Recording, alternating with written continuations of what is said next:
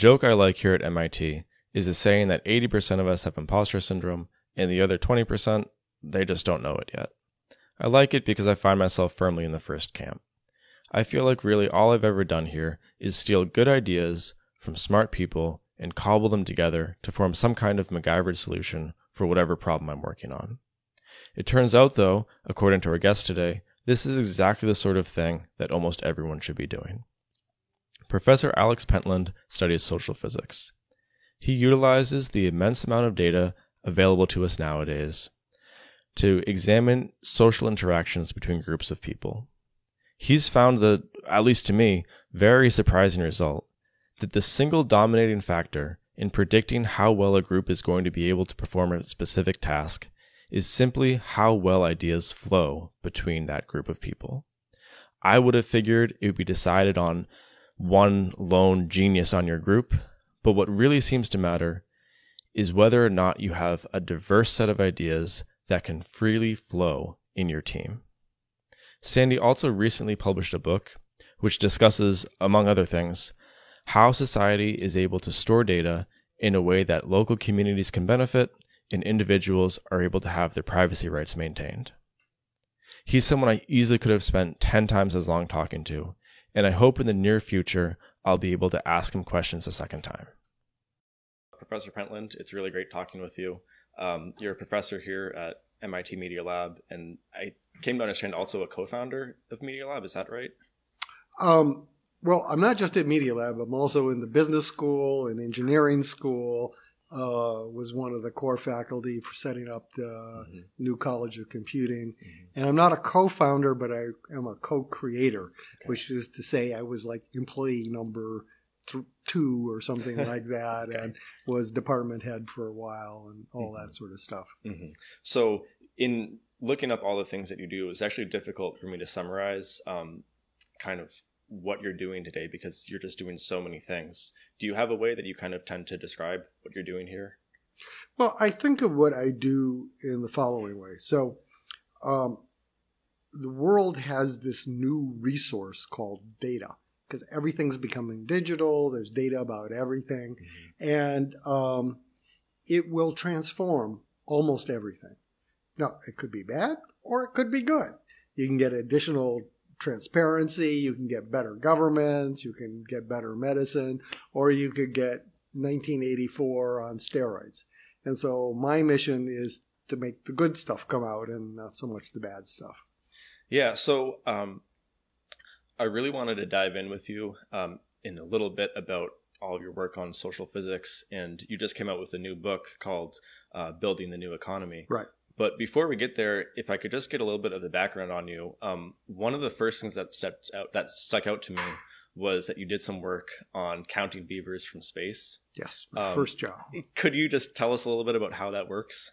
So when I was an undergraduate, I started a job as a programmer for a thing that's like Lincoln Labs, but in Michigan, Environmental Research Institute of Michigan. And they had just put up a satellite, one of the very first satellites for looking at land use and ecology and environmental things. And my first day, I was there on this project to count beavers. Now, the thing that's a little tricky there is the resolution of the satellite is like 90 meters by 90 meters, and beavers tend to be a little smaller than that. So the trick is that beavers make lakes, and those little ponds are of a size that you can see from outer space. So if you count the ponds, you can figure out how many beavers there ought to be. And that is interesting because it's something that most people don't sort of get. It's this notion of a correlated covariate that's not just accidentally that way. It's part of a process you're observing. But of course, that's what I do today. There's all this data about things which is not meant to measure things like your mental health, but does. Yeah, so this is what I came to know you call reality mining compared to data mining. Yeah, so the story's a little more complicated than that. So, this notion of looking at things from outer space at its time was as controversial as data is today, because you could see my backyard and what I'm doing, and people who are growing marijuana plots got busted because you could see that stuff, right? Sure. But at the same time, that's why we know there's global warming. That's why we know that there's deforestation, because you could actually see it for the first time. It wasn't just rumors and examples. So the good things and the bad things come together like that, and you have to have regulation and best practice and standards to help them. So reality mining was a phrase that we experimented with a while. I don't like it. It sounds too scary. Okay. The idea there was in the 1990s, it was very clear to us that people were going to get computers on their bodies. Computers were getting smaller, batteries were getting better. There was a hint that there might be wireless. There was no wireless. There was no Wi-Fi. There was no cell phone, right? But it's clear that was going to happen. And we wanted to ask, what is that world going to be like? And so together with a bunch of students, like 20 students, we built little, PCs with motorcycle batteries, and some of them had ham radio, and we experimented with it. And the thing that we found was all the things you see today, like, Google Maps types of stuff and SMS messaging and things. But the data was really the sort of thing that we hadn't anticipated. For the first time, you could really see for this group of people their behavior as an organism, as a social organism, continuously. And of course, that's really scary. We had lots of debates about privacy and what we were going to do with that sort of thing. But at the same time, it took the fields of psychology and sociology and politics and made it real in a way that it couldn't be before. Before that, you'd have little lab experiments with just a small number of people, and you get something with a p-value, and you say, well, there's an effect. Is it important? I don't know. Does it work in this area? I don't know. But now you could begin to see how things really worked. And that's the social physics. Sure. And I should mention, actually, that this is not my dream. This is a dream that's 200 years old. It started in France along with the Enlightenment. Sure. And the idea was to use statistics to understand cultural change. And that had some large effect. That's why we have a census today. So they started the whole idea of you have to measure people to be able to have a just society, right? Because otherwise you don't know where the people are or what they need. But they didn't have very good statistics back then, and they didn't have data back then. It was very expensive.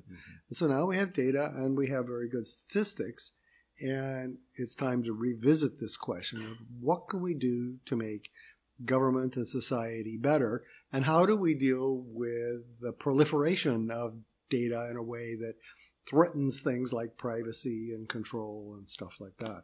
Those are the urgent things, and so that's what I focus on. So could we talk a little bit, so in 2014, your book, Social Physics, came out, and I read it, actually listened to it, and as a physicist, it was really interesting to hear you kind of describe social dynamics in terms that at least a physicist understands. Could you just walk us through some of the insights? So one that really stuck out to me was the notion that the flow of ideas and the easiness of ideas to flow in a group of individuals was the most important factor in determining group success measured by various metrics. This was really surprising to me. I thought it would be just, well, your group is going to do great if you have one all-star, one rock star that's going to knock it out of the park. But what I learned from your book seemed to be really shocking, that the important thing is to be able to have individuals share ideas and have kind of a synergistic effect. Yeah, it's this is what I mean by being able to see how all that psychology and sociology and the ad hoc things that we believe we know put to the test in real situations, in a variety of situations. And from the physics point of view, it's a little like a spin glass, but where it's heterogeneous. And the heterogeneity induces a reaction diffusion field on it. So what you get is you get clumping. And that's what we see as social groups and segregation. And the idea there is that if you think about it in a sort of a fitness evolutionary sort of context, you need local connections to be able to validate things. Is this really right? Right. To trade knowledge, share knowledge. Also, there's a lot of exchange going on. I help you, you help me. This is the way it goes. But a huge amount of the value comes from these longer ties, that people who aren't part of your group but have new ideas or new capabilities, and bringing them into your group is where things change.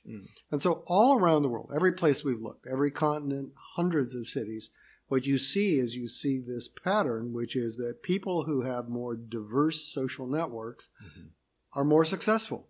They make more money, they live longer, blah, blah, blah, blah, blah. It's just like a rule of law or something. But this is people.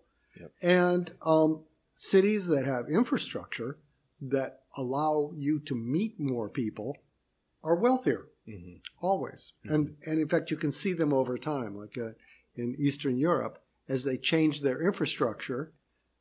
One of the main things that happened is they got to talk to more people, and they became more innovative. And you can show this is a causal process in lots of ways. You can look at things where they put in transportation networks or things like that. And in the data that we have, which I say is all these different continents, cities, etc., this is the dominant effect, period. It is often 50% of the variance, whereas things that you would think of, like education, centrality, training, things like that, make up the other 50%. Sure. And so, the intuition we have from personal experience is that, you want to have a superstar. Yep. Right. Yeah. Yep. And actually that's true if you have a problem or a group that has to make a decision under extreme time pressure. And we just have to do it now because you can't afford the overhead of communication and sort of getting everybody on the same page. But when you get anything that is a little bit longer term so that you can afford that overhead, groups always beat individuals. Wow. And we have science papers about this and this. It's like, this is just the way it is. Yeah. I'm sorry. You may not believe it, but you're wrong, right? This is it. Yeah. I was wondering if you had any advice, because there's, a vast number of individuals who really value their individualism and, kind of want to be the lone wolf who goes out and rocks it by themselves. Do you have any advice for those people on how they can kind of accept what seems to be a, experimental fact that you're better off in a good social group? Well, being a lone wolf is not quite the same as not taking advantage of new ideas. Lone wolves do that too. But what they're not doing is they're not committing themselves to a local support group.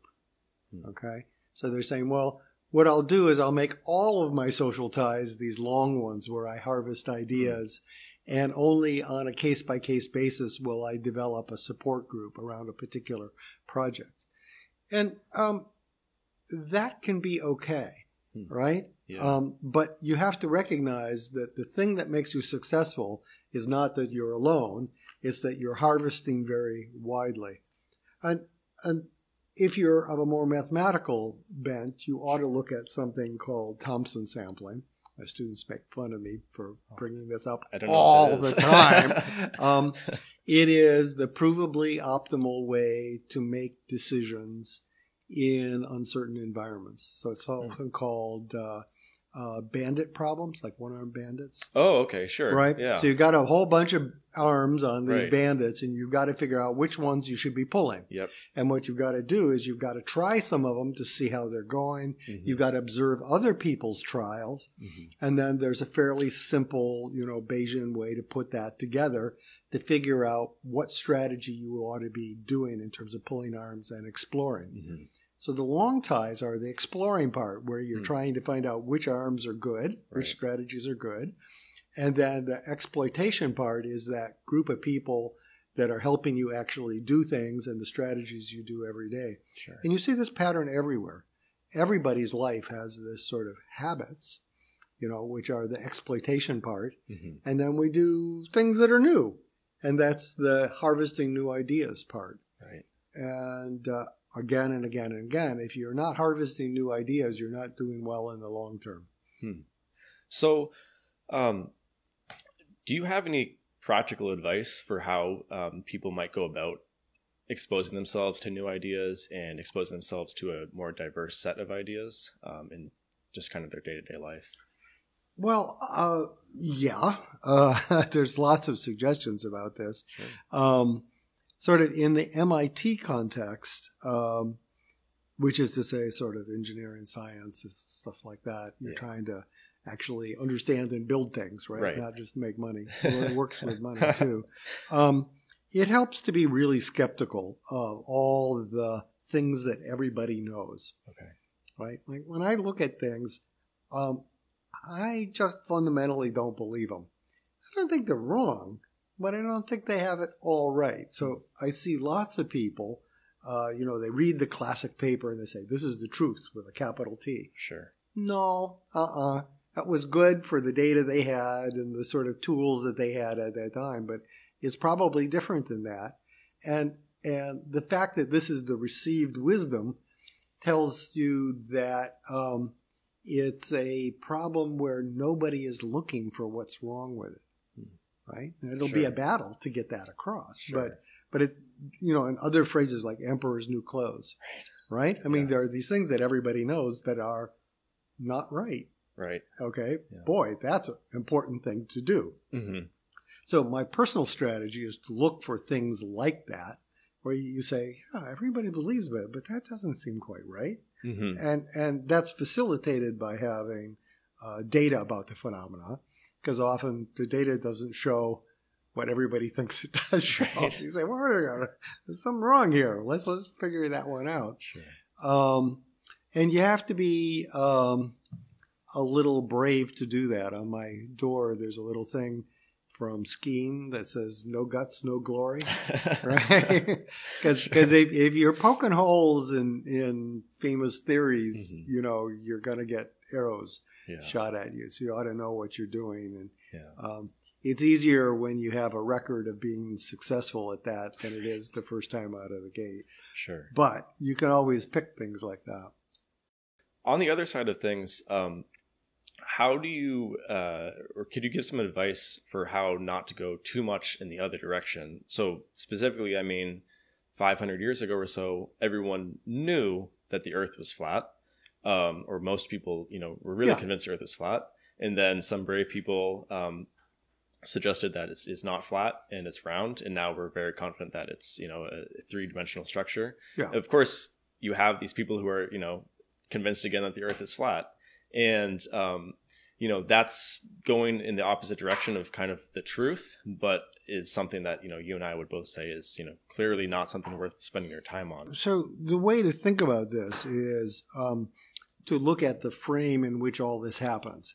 So, you write papers and blah, blah, blah, but that's actually not what you care about. Sure. What you care about is changing the world and having impact. Mm-hmm. And if you sound like a raving lunatic, no one's going to listen to you. So guess what? You could be 100% right, and it's not going to do anything. Right. You could have this wonderful thing, and if you don't get it out there, you might as well have not done it. Right. So you have to craft things that other people will understand and move them in the right direction. So this is it's like lobbying or something. Sure. You say, you don't go for what you think is probably the ultimate conclusion, but you go for that first step that's going to get them going down that road. Got right? It. Yeah. And you can really nail it. And they'll appreciate that. They'll probably say, well, here's this classical theory, and there's a little epsilon term on the end or something like that. Mm-hmm. And then they'll realize that, no, actually, it's worse than that. Okay. Right. But so you 50% of your job as a scientist or an engineer is communication. Sure. If you don't communicate with people, and you haven't done anything. And in fact, as a larger thing, it's, influencing the world. Right. And so you have to be able to talk to all these different types of people in their language and tell them things that they will be willing to accept, which are the first stage in their journey. Mm-hmm. Yeah. So along the ideas of what you just mentioned, it's really important to talk with people. It's really important to be able to get your ideas out. You were noted, I forget by who, as something like one of the 7 most powerful data scientists in the world. Yes, work out all the time, right? Stronger than me by a lot. Yeah. So I've seen you mention that's kind of, maybe not the right adjective to use. But I do get a sense that you're really able to do a lot. And I don't know, could you just give us maybe some thoughts on how is it that you've been able to do what you've done, and where do you get your ideas from that seem to be, really impactful and important? Well, I've already said, so, we have this huge transformation happening with data. Mm-hmm. And as I've been saying, and recently the Chairman Xi of China has been saying, data is a new means of production, like capital or labor or land. So think about that. That means that this transformation is just as important as money or labor. It's fundamental to the fabric of our future society, and it's not a minor effect at all. You really want to get that right. Okay, so there's a big problem, okay? Mm-hmm. It's not genetic engineering, which is another one. Sure. Working on it. Yeah, okay, that one matters too, but I got to choose your battles. So I might choose that battle, and then what I'm going to try and do with that is I'm going to try and pick things that are edgy. So edgy means that people feel a little uncomfortable about it all. Like, privacy was a really edgy thing. It's a lot more resolved now. It was one of these things when we realized that all these devices were putting off data all the time. Mm-hmm. It's like you go, wow, that's like sort of weird, isn't it? Right? And from a scientist's point of view, this is like you've died and gone to heaven. Right. Absolutely. Finally see things. Right? Oh, yeah. But you think about that in the rest of the world and you go, oh my God, this is really. Mm-hmm. And so we would say, well, there's something about that. It's like a sore point. It's a point where, and they tell you not to pick at sores and things. Well, no, pick at sores. Right? So it's a sore point, and we sort of thought about it, and we realized that data was important, and the core thing is it didn't have any ownership principles. Yeah. It was supposed to be free, right? It just flows everywhere like air or something like that. Yeah. No, actually, people own data. Mm-hmm. It's your data, or I did something to measure it. No, it's my data, or we did it together. And clarifying that is almost the fundamental thing for a means of production. It's like, here's money. Whose money is it? Right. Good first question. Sure. Or labor. Is it my labor or your labor, right? And so those things come up, and then once I led a discussion on data ownership at Davos, which is all these high-end people. Yep. And they invite people like me as the entertainment or the provocateurs. Sure. Seriously, that's the idea. But we had the Justice Minister of the EU and the head of the American Federal Trade Commission there, and the CEO of Citibank and stuff. And we talked about this and came up with what eventually, without much change at all, was GDPR. So the privacy regulation in Europe really came out of that. But once you take that step, then you say, well, okay, so you can see that this, raw place is, progress is being made. What's the next step beyond that? And I think the next step beyond that for me has been things like, well, there's a lot of leaks in the system where people aren't realizing what's getting out there. Okay, so that's a thing to look at. But then more recently, this is my newest book, is the realization that a means of production, like money or labor, is also power. It's something that has a important function in the governance of society. Sure. And so saying, oh yeah, it's your duty, your data, it's nice, but it doesn't really do anything. Because A, it's not worth that much, and B, what would you do with it, right? Maybe you'd change your exercise regime, but it doesn't really help you much. Maybe you make a couple $100 off of it. Well, great. Yeah, but, sure. It's not changing the world, right? Yeah, sure. And you look back and you say, well, what happened when money became something that was common, right? Because there was a point, like for instance, in the United States, until, sort of 1850 or so, it was money, but mostly it was barter and things like that. I mean, and there were no banks. except these big sort of commerce banks.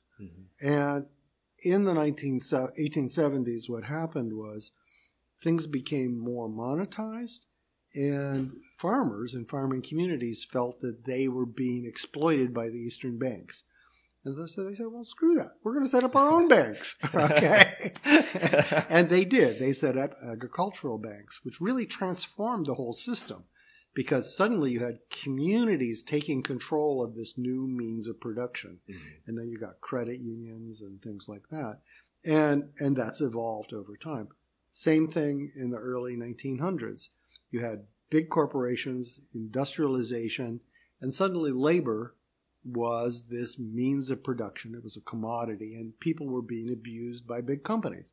So what did they do? Well, they formed into unions. Right. And they pushed back, and they bargained collectively, and eventually got government to write rules and stuff like that. And the same thing has to happen with data. You know, you by yourself, that's wonderful. But if you got your whole community together, you could really go out there and you could say, well, look, we're not getting the health care you said we are. See, we have everybody's data here. You know, we're not getting the options we want. We're not getting the opportunities, blah, blah, whatever it is, right? You could understand your situation and advocate for yourself with the data. And so just like with banks, where, let's talk about credit unions. Credit unions are owned by the members. They're not like somebody else. And they don't own your money. They hold your money for investment, right? So a data union or data bank would hopefully be owned by the people, the members, and they don't own your data. They help you manage your data. Like, for instance, they can look across all the data in the community and say, you know, the medical people are not treating us right. Right? And if you go to the medical people and you say, look, no, we have 10,000 people. You say you're doing this, but you're not. Right. Something's got to move, right? Sure. Okay. And so that's where the value for a community is for this sort of data. And you can imagine that in employment. You can imagine it in government. You can imagine it. Yes, there's some monetary value, but that's not the big part. So with these ideas of data unions, could you talk a little bit about how you're able to kind of extract insights, how a data union would be able to extract insights while maintaining individual privacy? If you're storing your data somewhere, how is that maintained? Well, I can talk about concrete projects, right? Sure. So, you know, beginning things are, well, let me think about let me give you a project that one of my guys is doing in Kalachi. So you have gig workers out there, right? Like delivery workers. Yep. And they have no idea whether they're being treated fairly, and it's not a union, they have no benefits, blah, blah, blah. Okay. But all that stuff happens on their phone. Yep. And you can scrape those bits, and there's nothing anybody can do about it. And legally, they can say, no, you can't do that, but no, you can't. And so you can imagine, and this is what we're doing and have done, is that you get all of the delivery workers in a town, you know, signing up for this. And what there is there's a not-for-profit entity set up by the gig workers, you know, that can be very lightweight. And what it does is it basically owns a piece of cloud. And your data now comes off your phone and goes there. It's still your data. But you give permission to the NGO, this collective thing, to ask, how much does the average person make from, you know, Instacart during the middle of the day versus the end of the day? And does that same person make more money than doing Instacart or doing Amazon, whatever it is, Fresh? Right. Or, I forget. Amazon Go, maybe? Go, yeah. There's Go and there's Fresh. All those things. We don't use them. Anyway, so what you're doing is you're holding the data, this NGO is holding the data for the workers to get insights about what is a good strategy for them or where are they being screwed, right? Yep. And so it's still their data, right? But they've given permission to let people look at it and figure out stuff that they couldn't do on their own. And it's not just that they don't know how to do it. You need to have the aggregate data to get an answer, right? Absolutely. So you need, you know, a good sample of all the people to say, you know, don't do Instacart, do Go, right? Or do Instacart in the evening, but Go during the day, or whatever it turns out to be, right?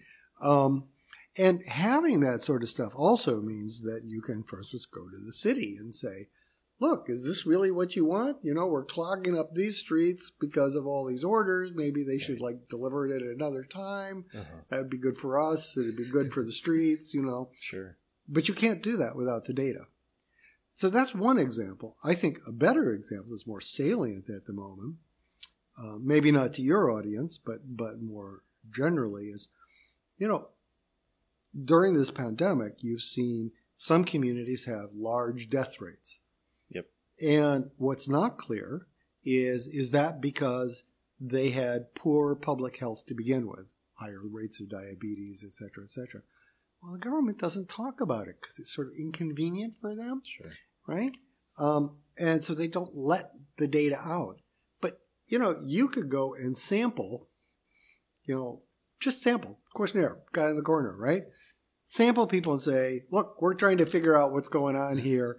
Can you anonymously put in, diabetes? Are you overweight? Anybody in your family? Blah, blah, blah. And you could say, God, our community has these enormous rates of diabetes, and that actually explains almost all of the death rate. Sure. Or not. I don't know. I don't know because we don't have the data. Right? It's crazy. Who has the data? Well, the data is in hospitals, but they don't like to look at things like that because that's more public health stuff. Right. It's touchy, and they don't want to get in that whole thing.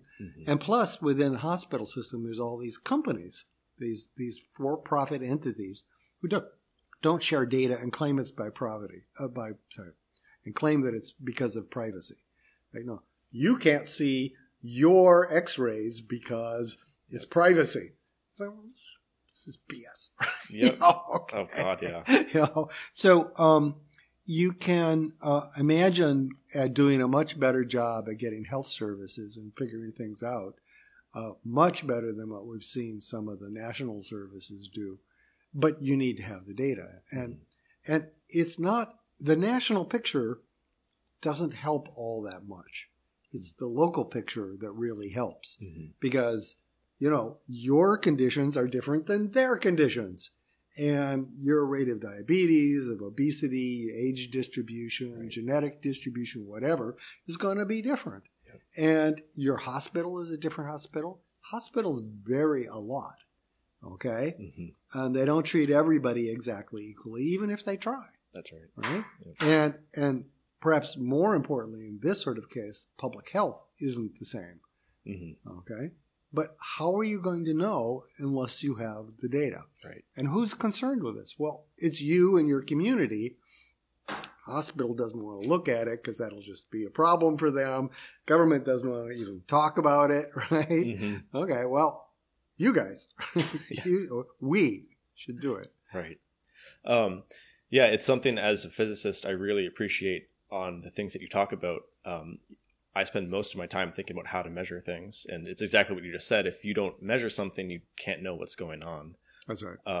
Something that I'm looking forward to in the future. So we talked recently with Patty Maas and some other individuals who work on, I guess you've also worked on it, but kind of wearable computational devices, things that maybe record EEG throughout your day. Of course, you have something like Fitbit and other things that record biomarkers throughout the day. Do you have any thoughts on what more information and kind of insights communities would be able to have if, for example, you had heart rate monitors for 90% of your community? As an example, I think you'd be able to get, you don't even have to ask your hospital. You can just inquire how are people's hearts, working in kind of a big data sort of way. Yeah. You can imagine a future in which case the data that is diagnostic is collected automatically, and you could do science like they don't even dream of today, because usually that data is collected when there's something wrong. Right. You show up to clinic, they take the blood, blah, blah, blah, and they only look at the things that are likely to be the wrong ones, right? Mm-hmm. And so you don't have a baseline. You don't know the natural variation. You don't see the correlates like, is this something that's based on race? Is it based on gender? You really don't know because you never collected that data. And so you could do that. And I think we will get there, but it's going to take a long time. And the reason is it has to be a clear need to do that. And you need to have these trusted entities like these data co-ops to begin with. So you see some of that, like Patients Like Me is a little like that. So Patients Like Me is a local thing. It's a place, it's a company, but people contribute their data if they have a rare condition. Because, if you have some rare condition, you say, well, what's going on? What do other people do? Well, there may be nobody in your whole city, but there are thousands around the world. And so they contribute their data and observations for these rare things, and then they learn from each other. So it's a community sharing insights about their personal data. And they do this for these rare things. It's very successful. I see. Yeah. Yeah, that's really something that sticks out to me. My partner works in healthcare, and my father recently had prostate cancer. It's doing great now. But I was asking her, why don't there's an age before which you don't screen for prostate cancer, and similar for a bunch of other things, breast cancer, et cetera. Why don't you screen, throughout your life? And her answer was basically, well, because there's variations in the population, and basically you could have a healthy 20-year-old that you tell them that they might have breast cancer, when in reality it's just a normal, within the bounds of normal fluctuation that would just go away if you don't do anything about it. But they don't know because they don't measure what these you don't have a good measure of what your brain looks like for an average 20-year-old. It's only when things go wrong that you take these CT scans. And that seems kind of like low-hanging fruit that I really hope. Well, I mean, there's things also that, so you can ask some sort of basic questions like, is aspirin good for you? So we've been taking aspirin, for almost 200 years? Okay. You'd think maybe we would know if it was good for us or not, right? Yeah. And they keep changing their mind. Yep. That is the mark of bad science. I'm sorry. You got hundreds of millions of people doing this thing for centuries, and you don't know. And then there's other things like milk. Is milk good for you? Mm-hmm. How about sugar? Well, there's all sorts of stuff about sugar, right? Oh, it's good, it's bad. It's like, well, I don't know, actually. And, the best study I've seen, actually, was one that was done in China back in the sort of 1980s before it became industrialized, because there the villagers lived and died in the village. There was no big manufacturing things. So, and the diet in every village was different. Okay? So you could do a comparison across villages. And you go, well, this is a village. Here's 100 villages that drink a lot of milk. Here's 100 villages that don't. Sure. What happens? And then you can control for all the other sorts of things. And it was really interesting. It's called the China diet. Okay. But that's the sort of broad epidemiological approach towards things that you need to find out whether things are good in what context, good when in your life, things like that. And we don't do it. And as a consequence, I think there's a lot of things that we miss that would be diagnostic because we just never occurred to us to look, right? And we don't have the data. And then there's a lot of things that are misdiagnosed or missed even when we know what it is because of contextual variables, which is what you just said, right? And, we spend, 20% of our entire economy on this stuff? Right? It's like completely absurd that we don't do these, population studies to determine stuff. Absolutely. And I have to think that it has, first of all, people don't understand data. They don't understand science. There's all these sort of simple myths and ideas about it. And then, of course, people's oxes get gored, right? Like, what happens if you find out the beef isn't good for you? Sure. Well, a lot of people are going to be unhappy about that, right? Absolutely. Right. And so a lot of people don't want to look.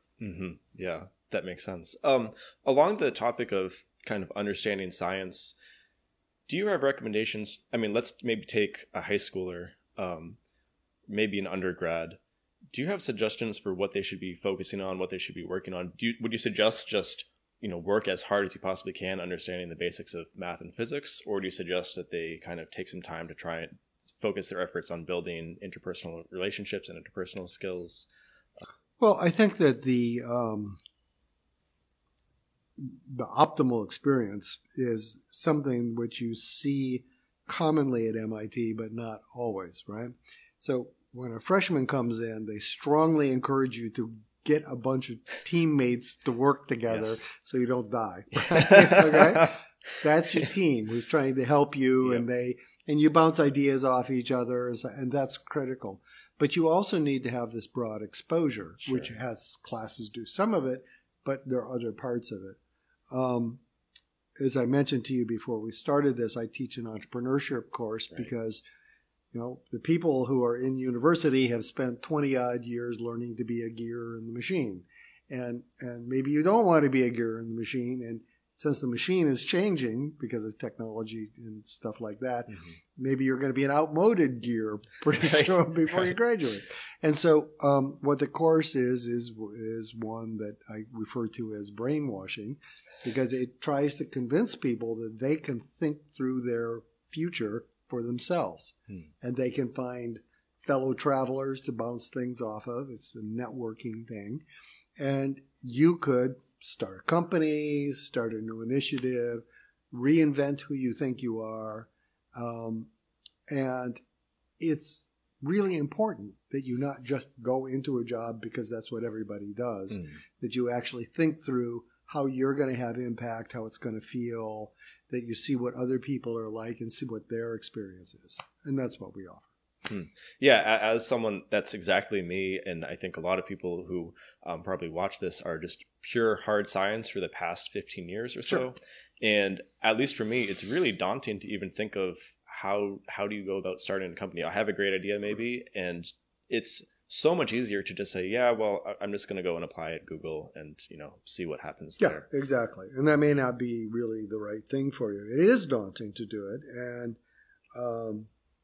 it's also not a guaranteed path at all. So Google looks very guaranteed. And that path, I'll say this in a negative way, but I don't really mean it. So, that's sort of like guaranteed that you'll have a decent, mediocre life. Okay? Right? Well, it's not going to be bad, but you may not really be. Yeah. Whereas if you go and try and, strike off on your own, you could fail horribly. And in fact, one of the things that we do in the class is we bring back people who failed horribly. I remember one woman came in and she said, we had this company, we got it together, we had the big pitch, right? And we failed. And I went back to my home and I turned on the hot water in the shower and I sat at the bottom of the shower for 3 hours. And then I realized I would probably live. Like, yep. It feels like that sometimes. But she did live. And she got it back together and was eventually successful. Okay. But people got to know that it's not easy. Yeah. On the other hand, if you persevered and you made it, maybe that's going to be really satisfying. Right. The other thing that's, I think, important is that at your sort of age, so we're talking about 20s, that sort of thing, is the time to take bigger risks. It's just like, your investment portfolio. Sure. You can have higher variance as long as you also have higher returns when you're young. When you get older, you don't want that variance so much, right? And you're willing to accept a little lower returns as a consequence. Well, that applies to everything. Yeah. I guess we kind of ran out of time today to talk about it, but on the topic of really high variance, there's of course the whole discussion of, or at least currently high variance of digital currencies. And really I wanted to ask you about the underlying technology, which is a distributed ledger system. Yeah. So we do a lot in this space. We help different countries set up, nations set up things like that. We don't do anything with Bitcoin or Ethereum. I mean, one of the founders of Ethereum is part of my group. But other than that, we don't, it was incredibly interesting technology demonstrations. They've been niche investments that have been really, really interesting. High variance is wonderful from a science point of view. Sure. People say, what do you mean niche? There's $1 trillion. Well, economy in the world is pretty big. And Right. there's a lot of people that got to hide their money and Yeah. launder it. And, okay, it's big. Sure. That doesn't convince me. What I see, though, is I see nation states are setting up their own platforms, like Ethereum-type platforms. Right. And they won't want competition. And you see this in China already. China has a platform. Yep. And you can build on the Chinese national platform. But if you're doing Bitcoin, you're going to go to jail. Yep. That's what they say. Okay. And you're going to see that everywhere in one form or another. Mm-hmm. Same thing is true with Ethereum if it raises its head enough, that sort of thing. Yeah. So the opportunity is building things like distributed finance on the national chains. Right. A topic of interest is the trade-off between privacy and ownership and control. So Bitcoin is synonymous fully, right? And it's completely ungoverned in the sense that there isn't any sort of centralized up and down. I mean, there actually is, but it's not very strong. These national systems, of course, will be things that are more like, say, the Visa network.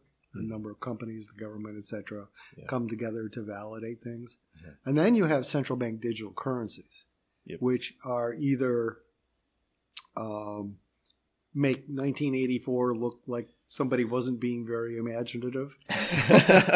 Right? Yeah. I mean, do you want the government to know every time you buy chewing gum? Right. Well, there we are. We're going to have a central bank digital currency. Yeah. Interestingly, the sensible way to do it is the way China did it, as far as I can tell, which is the central bank digital currency goes to commercial banks, and then the commercial banks have their own version of digital stuff, which is not a central bank digital currency. And that can be a distributed ledger. But the thing that goes to the commercial banks is different. So the government can, in China, look all the way down and see your chewing gum. But by default, they don't. I see. It's only when they think that you're chewing too much gum that they'll do that. And that's critical that you have a structure like that for two reasons. One is the privacy reason. But the other is do you know where money is created? Mm-hmm. Money is not created in the central bank. It's created in the commercial banks. When they make a loan, that's fake money. Right. That's leverage, right? Mm-hmm. Okay? And that is almost all the money creation. So you've got to let them continue to do that. Why do you have to let them do it? Because that's where you have the risk concentrated. Not all those loans are going to be good. Right. Okay? Yep. So they try to give loans that will be good, but they fail sometimes. So a commercial bank is inherently somewhat risky. Okay? Yep. Whereas a central bank, you really don't want that to be risky. Absolutely. Okay? That would be really a bad idea. Right. And so having the central bank keep tabs on the commercial banks through a central bank digital currency, I don't see anything too wrong with that. Right? On the other hand, I do want someone to have risk-taking in the system so that we can promote innovation. Right. And traditionally, that's the commercial banks that have done it. In fact, I would go one step further, which is I think that one of the things that's wrong today is the banks are too big. And what that means is that small communities and local ventures have a very hard time getting funding, which is why venture capitalists demand so much of their return. If we could have a much more distributed system so that there were local banks, local co-ops, and things like that, we could have that risk capital available, probably at better rates, but more tuned to the community and supporting the community. So this is the second book, right? Absolutely. Building a New Economy is, look, we've had 30 years of centralization based on IT systems, ERP systems, Oracle, all that sort of stuff, right? Mm-hmm. And as a consequence, all the local institutions, not just local banks, but local hospitals, local newspapers, all disappeared. Yep. Okay? Absolutely. And that means the communities are disempowered. They don't have the ability to know what's going on. They don't have the data. They don't have the ability to act. You have to go to this other city, to the big tower, and beg, could you please, give us some money, right?